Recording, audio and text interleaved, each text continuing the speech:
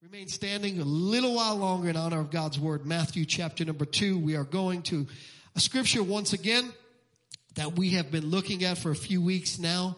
Matthew chapter 2 verse 11 says, "And when they had come into the house, they saw the young child with Mary his mother, and they fell down and worshipped him.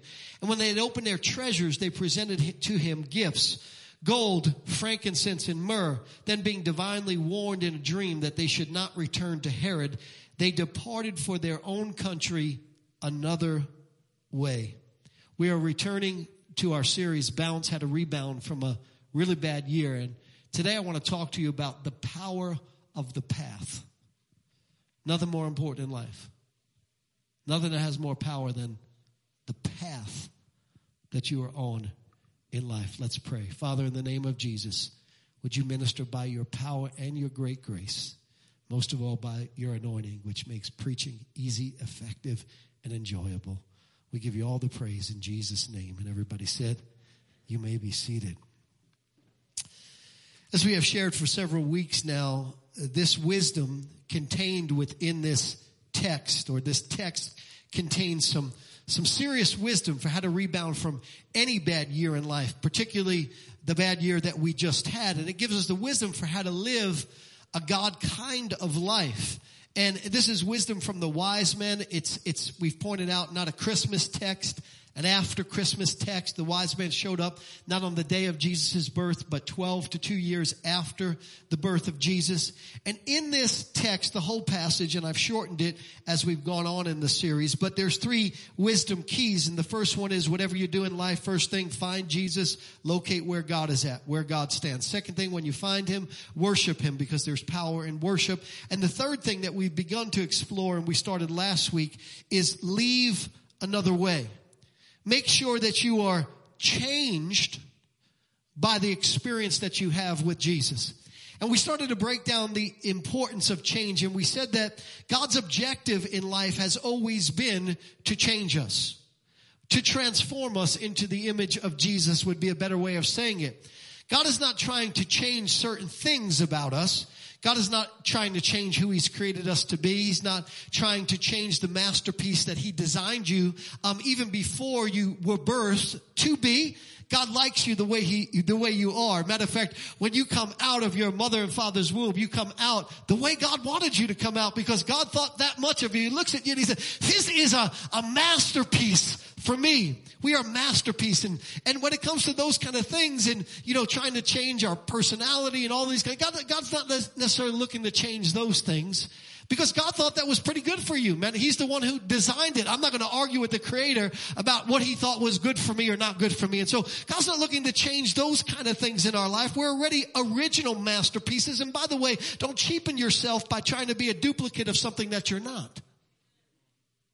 So many people want to be like somebody else or like something they're not. And all that is a cheapening of who you are, because the reality of the matter is you are a masterpiece. Masterpiece literally means one-of-a-kind original. Priceless, by the way, one-of-a-kind original. Anything that's a carbon copy of something else immediately loses value. If you have one of something, it is much more valuable than if you have 10 of that same thing. And so God's not really trying to change those kind of things about us, but he is trying to change a portion of us. And that portion of us that he's trying to change is the portion of us that is not like Jesus. I don't know about you, but I got little parts of me that aren't like Jesus. That's the flesh, right? He wants us to be more and more like Jesus. Matter of fact, it was his motivation for creating us from the very beginning. In Genesis chapter 1, verse number 26, the scripture says, God speaking to himself, God in 3 persons, Father, Son, Holy Spirit. Let us, who is the us he was talking to? God the Father, God the Son, God the Holy Spirit. Let us create man in our image, after our likeness. It has always been the purpose and the design of God for you and I to be like Jesus. When people see us, they are supposed to see Jesus. The problem is there's often parts of us, the flesh part of us, that gets in the way. I don't know about you, but there's parts of me that gets in the way a lot of times of people seeing Jesus. But it should be our objective to always let people see the Christ in us more than they see us in every way. And John the Baptist, who was the cousin of Jesus, you remember he was the son of Mary, Jesus' mother's sister, Elizabeth. He said this, he got this. He got that the objective of life as a believer, right, is to reflect who Jesus is. When people see you, they ought to see Jesus, because he said in John 3:30, he said, he must become greater and I must become less. More of him, less of me. I've never regretted in my life letting Jesus lead the way. I've never regretted in my life letting him be the one that shines through me most. I've never regretted doing what Jesus would do in any given circumstances, but letting Frank lead has caused me some regrets some of the times. Matter of fact, those are the times that I wish I should have pushed me down and let Jesus go out front.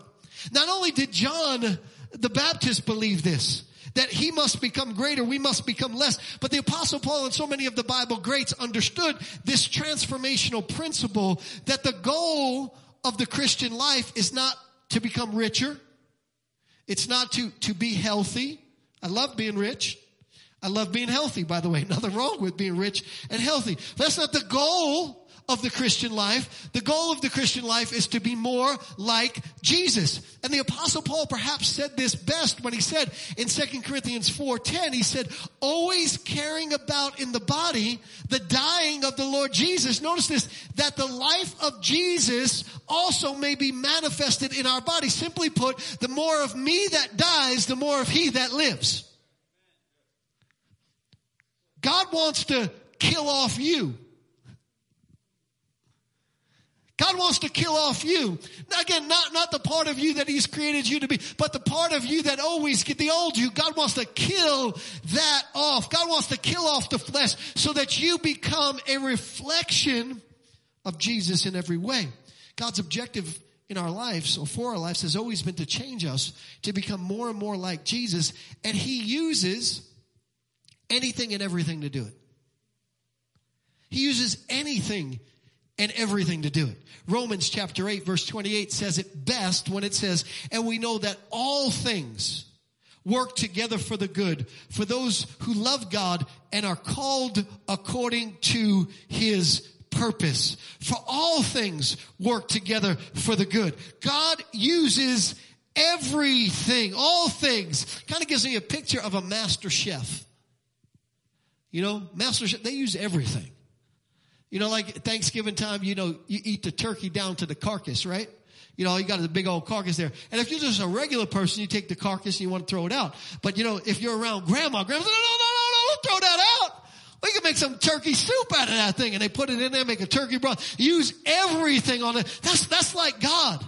God takes the stuff that we're ready to discard. God takes the stuff that we think, you know, there's no importance in that. There's no value in that. And God repurposes and God uses those things in order to transform us and conform us into the image of Jesus. And so we're like, God, you want to use that? And God's like, yeah, I can use it. God, why this? And God's like, but you don't know, because I can repurpose that.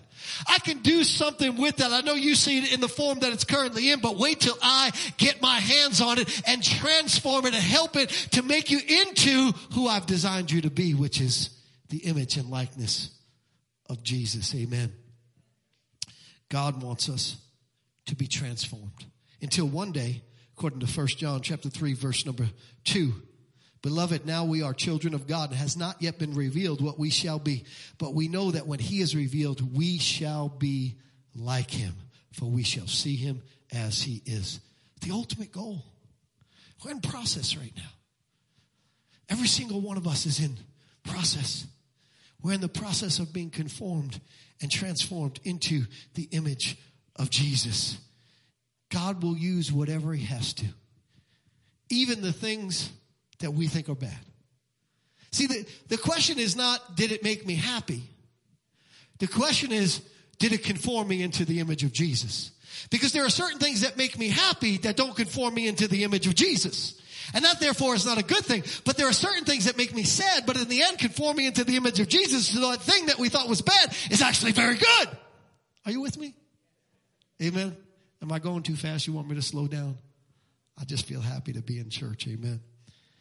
And from our text, we see that one of the ways that God does this, transforms us and conforms us, uses everything, not causes everything, by the way, don't get it twisted.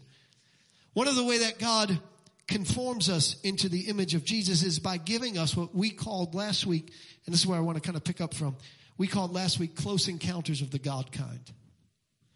These are moments in our life where God marks us and proves to us, bad word there, but you get my drift, right? Because God really doesn't have to prove anything. He's God. When you know that you're something, you never have to prove it to anybody. The only people that ever have to prove something is people that don't really know that who they are. When you know who you are, you're not out to impress anybody. You're just confident, this is who I am. And so, but God will give us these experiences with him where he marks us to prove to us or to convince us or to, a better way of saying it, to strengthen our faith so that we know that we know that we know that we know that God is real and that his word is real. And this is really what happened to the wise men. They were marked by the experience that they had with who they went to go see, who is Jesus. They said, who is this king that is supposed to be born king of the Jews? Who is this baby supposed to be born king of the Jews? And when they got to him, they had an epiphany and they realized that he wasn't just a Jewish king, but he was the King of Kings, and that experience marked them and transformed them so much so that the scripture says, Mark chapter 2, verse number 2, they departed for their own country another way. And we said, surely this speaks of the road that they traveled. They clearly went another road, another highway, whatever it was, back to where they came from. But it also speaks of, I'm sure, the transformation that took place in them. They were marked by that experience. And I am positive when we get to heaven, God will tell you how right I really was, because the scripture doesn't say. But I'm positive that they were changed by that experience, that they had new goals and new aspirations and a new purpose and new values and new morals and all of those kind of things. Because the worst thing in the world is a Christian that ain't changed. It's actually quite nauseating, isn't it? Because Christians who ain't changed, who are constantly telling the world how they ought to change, kind of give the rest of us a bad name, don't they? And so God wants to change us. Close encounters of the God kind are what he uses, experiences where we know that we know that we know that we know that God is real. And he uses these experiences to fuel our faith so that faith can become steadfast when it is put under fire. Because one of the things that we all know and will learn if we don't know it already about life is that our faith will be put under fire. Nobody's faith leaves here without being put under fire. And so these God experiences, they give us this fuel for our faith. They make our faith steadfast under fire. And there's all sorts of examples of this in the Bible. For instance, the one that I was reminded of when I was studying was the lame man carried by 4 friends to the house where Jesus was teaching. You remember it? The house where Jesus was teaching was packed out, because that's the way God always wants his church, packed out. Hello, virtual world. I'll see you in church next week, or maybe even tomorrow. Maybe the Lord will convict you and you get off your blessed assurance and come to church tomorrow. Anyway. So they took him to the house where Jesus was teaching. It was too packed for them to even get in. I can't wait to see church like that again one day. Too packed to not even get in. And you know what? I don't even want to see church like that on Easter and Christmas, because those are fake crowds. Fake crowds full of phony Christians. Preaching real good tonight. I'm feeling something like that. Because people only come to church twice a year. What's that about? I'll go see a person I love twice a year. If I only saw my wife twice a year, I'd die. I'd be like, where is she? Honey, whatever I got to do to come see you, right?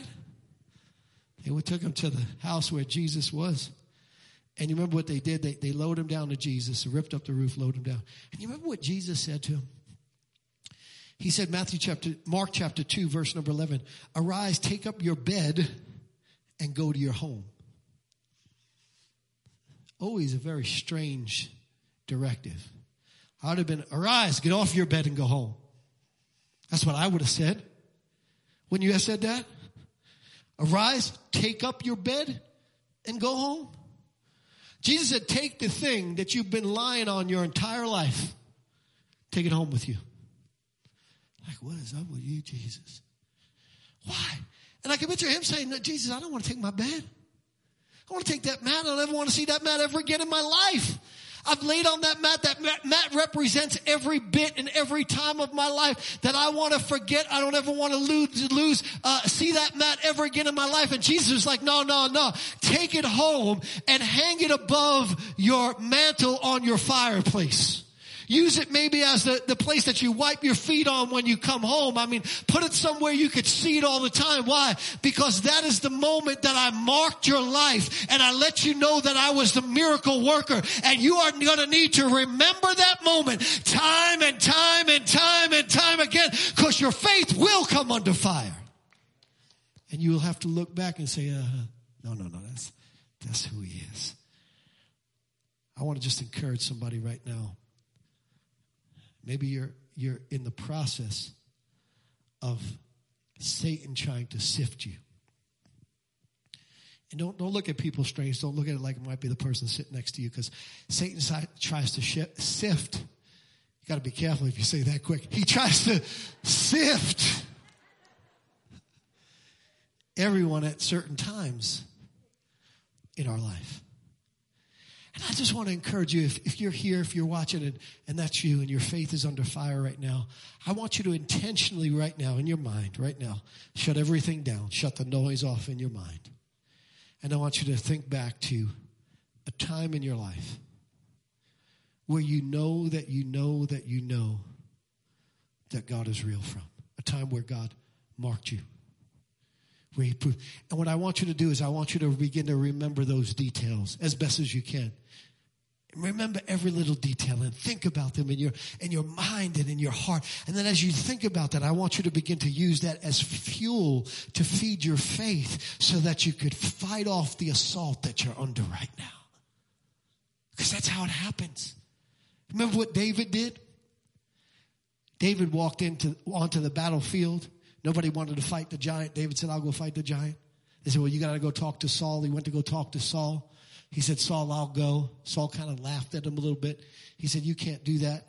He said, you're a kid. He's a man of war ever since he was a kid. And do you remember what David did? He said, wait a second. Right now, you're trying to destroy my faith in the God that I serve, because you're trying to belittle who I am. Because anytime you belittle who you are, it doesn't just hurt you, it hurts your faith. That's why there are assaults against identity, because it doesn't just hurt you, it hurts your faith. And so he's trying to belittle who David was. You're just a kid. You're just this. You're just that. And here's what David said. Here's what David did in that moment when his faith was under attack. He said, but your servant killed both a lion and a bear. And then David gave a little detail. He said, and when the lion came and tried to take the lamb, listen to the detail. He said, I grabbed him by the beard. Could you imagine that? Grab a lion by the beard. He was remembering the details of the time. Why? Because you have to remember the details of when God marked you in times of doubt, because the details of how God marked you and gave you an experience with him will give you the fuel that your faith needs to fight the giant that is ahead of you. He said, your servant killed both a lion and a bear. And then notice what he said. He propelled forward. He says, and this uncircumcised Philistine I love David was like smack talking. If you remember it, you'll start talking smack. You'll be like, and devil, let me just tell you, you bony little fingered thing that you thought you'd come up into my crib and take my faith from me. Let me just remind you on what happened on this particular incident. I grabbed it by the beard. And the same God that caused me to have the strength and the power to grab that lion by the beard is the same God that will deliver this uncircumcised Philistine into my hand, because he defies the army of the living God. What did he do?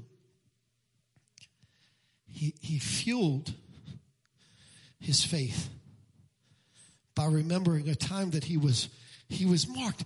Can I just tell you what David did? When David grabbed that lion by the beard and that lion whimpered, David said, oh my God. He was shocked. I remember a time, I digress. I can't digress too long because I got to get this done because next week we've got to start a new series. Anyway, I remember a time when my friend, he couldn't see in college without wearing glasses, and great man of faith and power that I was. I told him, I said, come on, let me pray for you. I prayed for him. I laid hands on him. I commanded his eyes to be open. And I took his glasses off his face. I said, go ahead and read that book now. He said, I can't see still. I said, don't worry, you're going to see. I promise you're going to see. I just kind of went back thinking, man, God, how you let me look like a fool like that? I thought, trying to be. Next day I'm walking into economics class, Rutgers University, big giant building with, staircase going up to the second floor. I walk into the building and there's my friend standing at the top of the staircase. Frank! It's like, chill, bro. I don't know who that man is, Frank, I could see without my glasses. He come running down. I said, what happened? He said, last night, I know what it was when I got back to my room. I don't recommend this, by the way. He said, I went back to my room and I had been taking this medication. I don't know what it was. And I just felt like an urge to just get rid of the medication. So I just got rid of the medication and I went over it and I grabbed my book and I opened it up. And from that moment forward, I could see perfectly. I said, you got to be kidding me.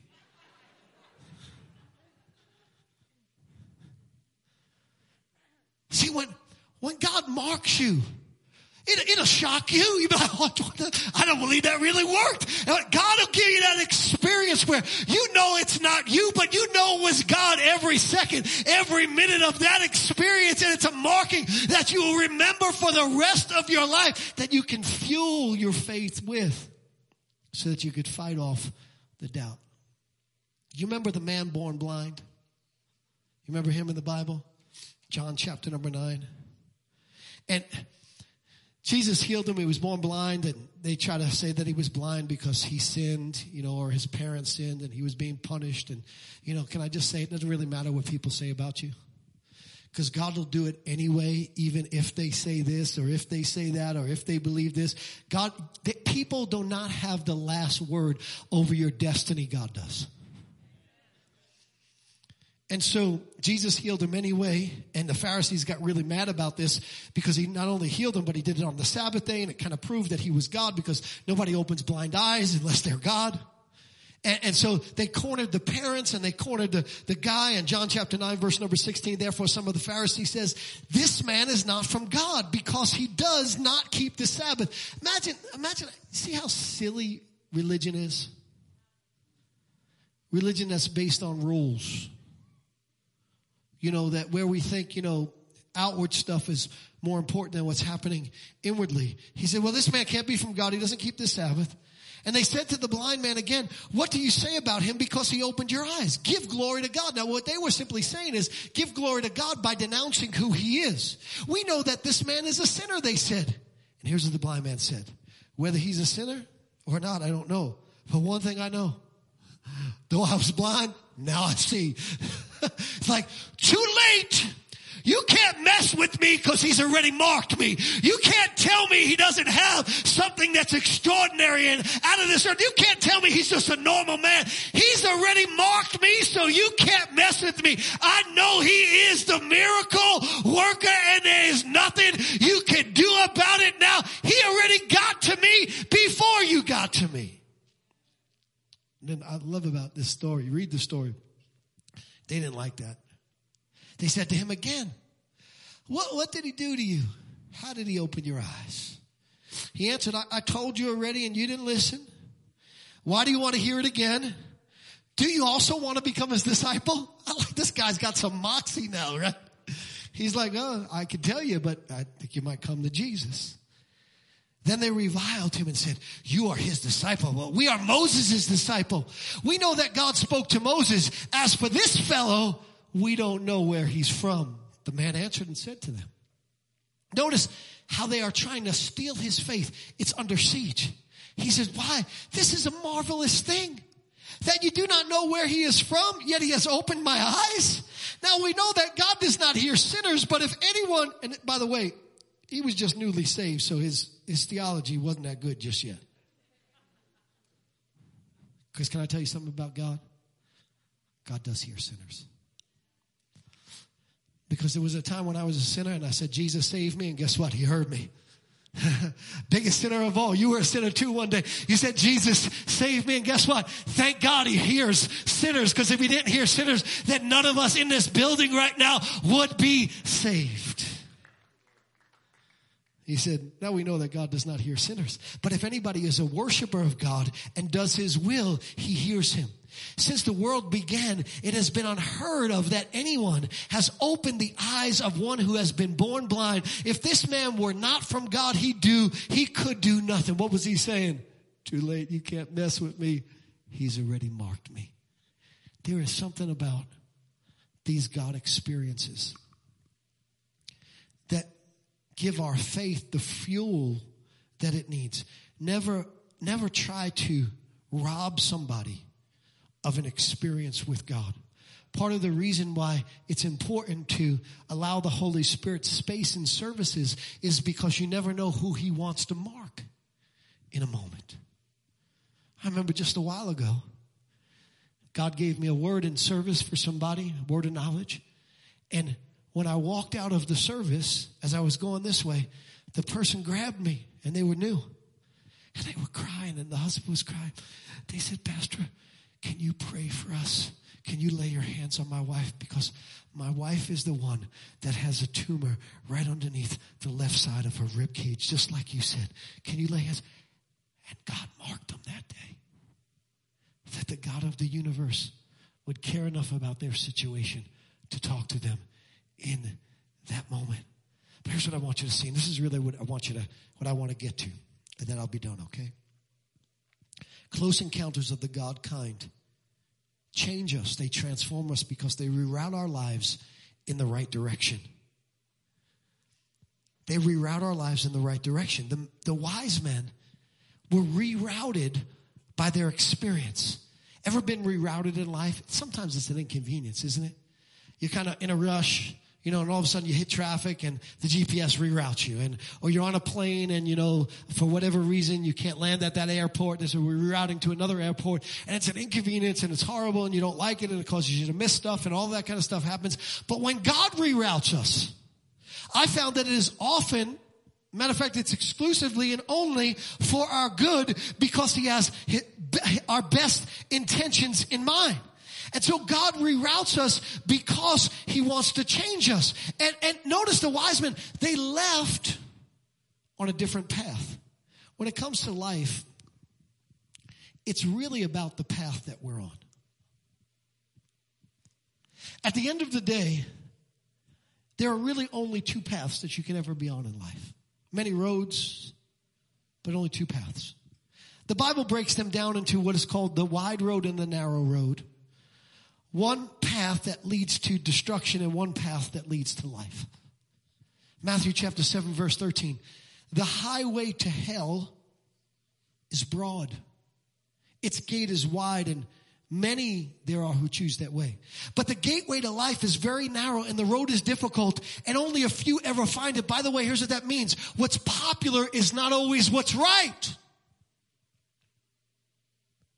Matter of fact, I would go so far as to say from the scripture, usually what is popular in the world is wrong. Only two paths. Path to life, path to death, highway to hell, highway to heaven. The broad path, the narrow path, the right path, the wrong path, the life path, the destruction path. Go back to Herod or leave another way. The path we take either leads us to become more like Christ or pulls us away from becoming like the Christ that we were created to be like. It either hardens us or helps us, desensitizes us or disinfects us, infects us or improves us, makes us or breaks us. Life is about the path. The famous poem by Robert Frost, two roads diverged in a wood. And I took the one less traveled by, and it has made all the difference. Not always the case, though. We don't always choose the one that's less traveled on, do we? Matter of fact, we have problems choosing the right path often in life. Our proclivity is to take the broad road. Our proclivity is to take the wrong path. But life is all about the path. You could say that most people have a path problem that needs to be solved. And if they could ever get on the right path, they could wind up at the right place, which is conformed and transformed into the image of Jesus. And we know that the path is the most important thing when it comes to hiking or biking or driving or going by plane. But somehow in life, we don't realize the importance of the path. And in life, we feel like good intention and not right direction is the secret to life. And so we have all these great intentions, but we never get on the right path. And then we become disillusioned when we don't get what we thought we wanted because we thought the intention was going to get us what we wanted. And we didn't realize the path is really what gets you what you want.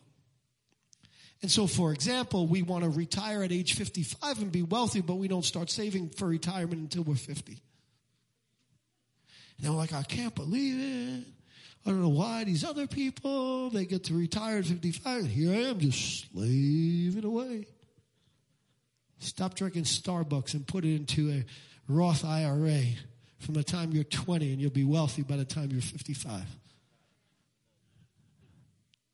Choices. Now, if you could do both, fine. Drink your Starbucks all you want. Not intention.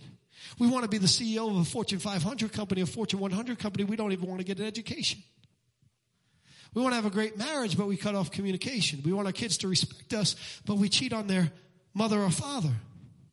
And then we get to a point in life where we look back and we're disillusioned because we didn't get what we wanted to. And we get envious and jealous of everybody else who's got what we want. And we're like, oh, life is not fair. No, it's not intention. It's direction that gets you to the place that you want to go. There's a power in the path that you are on. Direction, not good intention, determines destination. And here's the thing about us. We can see the wrong path other people are on a mile away.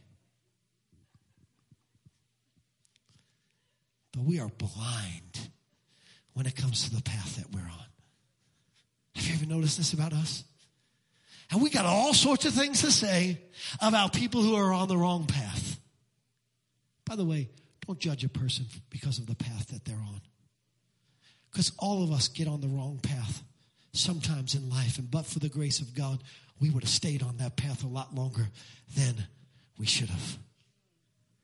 And so we come to a portion of Scripture. It's a fun portion of Scripture, actually. Proverbs chapter number 7. And Solomon, who's supposed to be, and I've got to ask God about this. I haven't figured this one out, Pastor Brandon. The wisest man that ever lived, 700 wives and concubines. Sounds pretty stupid to me. I got to ask God about this. I haven't cracked that nut just yet. I haven't found the theological balance in that. And so Solomon, he's watching from his palace window as this young man is traveling down a path that Solomon knows is going to end up in the wrong place. And he kind of narrates it, right? And you could read this. It's in the Proverbs chapter number 7.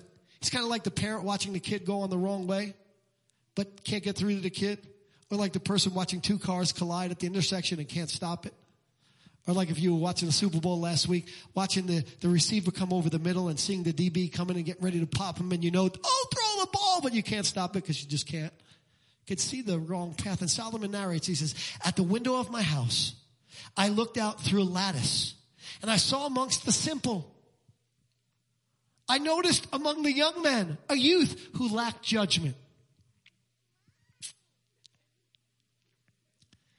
Young people, I love y'all.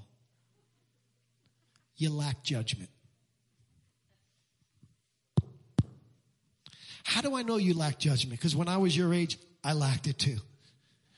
And some of you are smarter than other ones. Some of you have good judgment for your age. But I guarantee you, you don't have as good a judgment as your parent who is walking with the Lord. Now, a parent who's not walking with the Lord, you might have better judgment than, in some ways. He said, I noticed among the young men a youth who lacked judgment.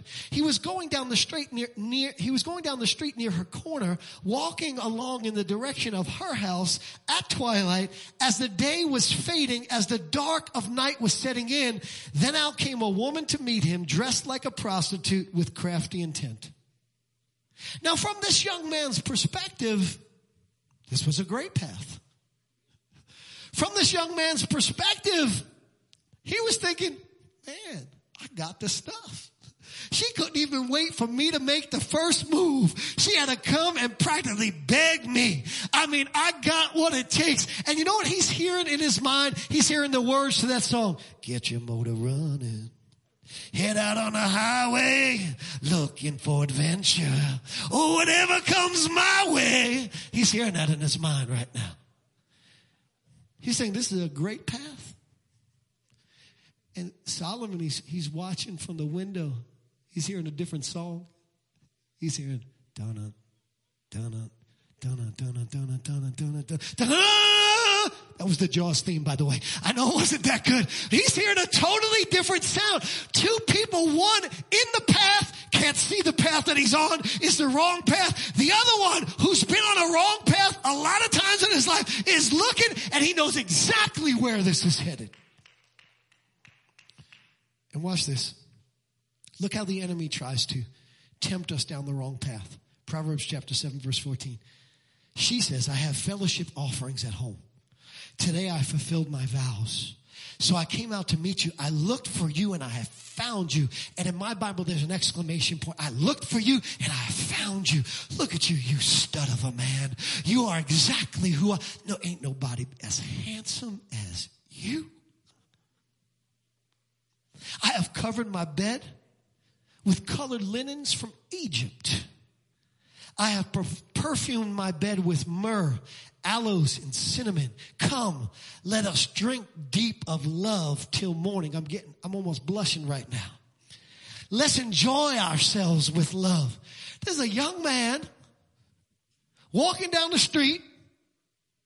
I don't know how real I could be tonight. And a woman comes out of nowhere and offers him free sex. He's like, get your motor running. He thinks, this is amazing. And notice, my husband's not at home. He has gone on a long journey. He took his purse filled with money, and he will not be home till full moon. Proverbs chapter 7, with persuasive, verse number 21, with persuasive words, she led him astray. She seduced him with her smooth talk. All at once, he followed her. Solomon goes on to say, here's how this is going to go down. It's like an ox going to the slaughter. He said, I see exactly where this thing is going. He says, it's like a deer stepping into a noose. He said, it's like an arrow piercing somebody's liver. It's like a bird darting into a snare. Verse 24. Now then, my son, Solomon talks, and he says, pay attention to what I'm about to say. Do not let your heart turn to her ways or stray into her paths. Many are the victims she has brought down. Her slain are the mighty. Her house is a highway to the grave, leading down to the chambers of death. Here's what Solomon said. There's power in the path. The path that you take can either make or break your life. Don't get on the wrong path. But here's the thing about us chronically human people. We get on the wrong path a lot of times. And here's what is even harder about seeing being on the wrong path is when you finally do see it, it's hard to get off.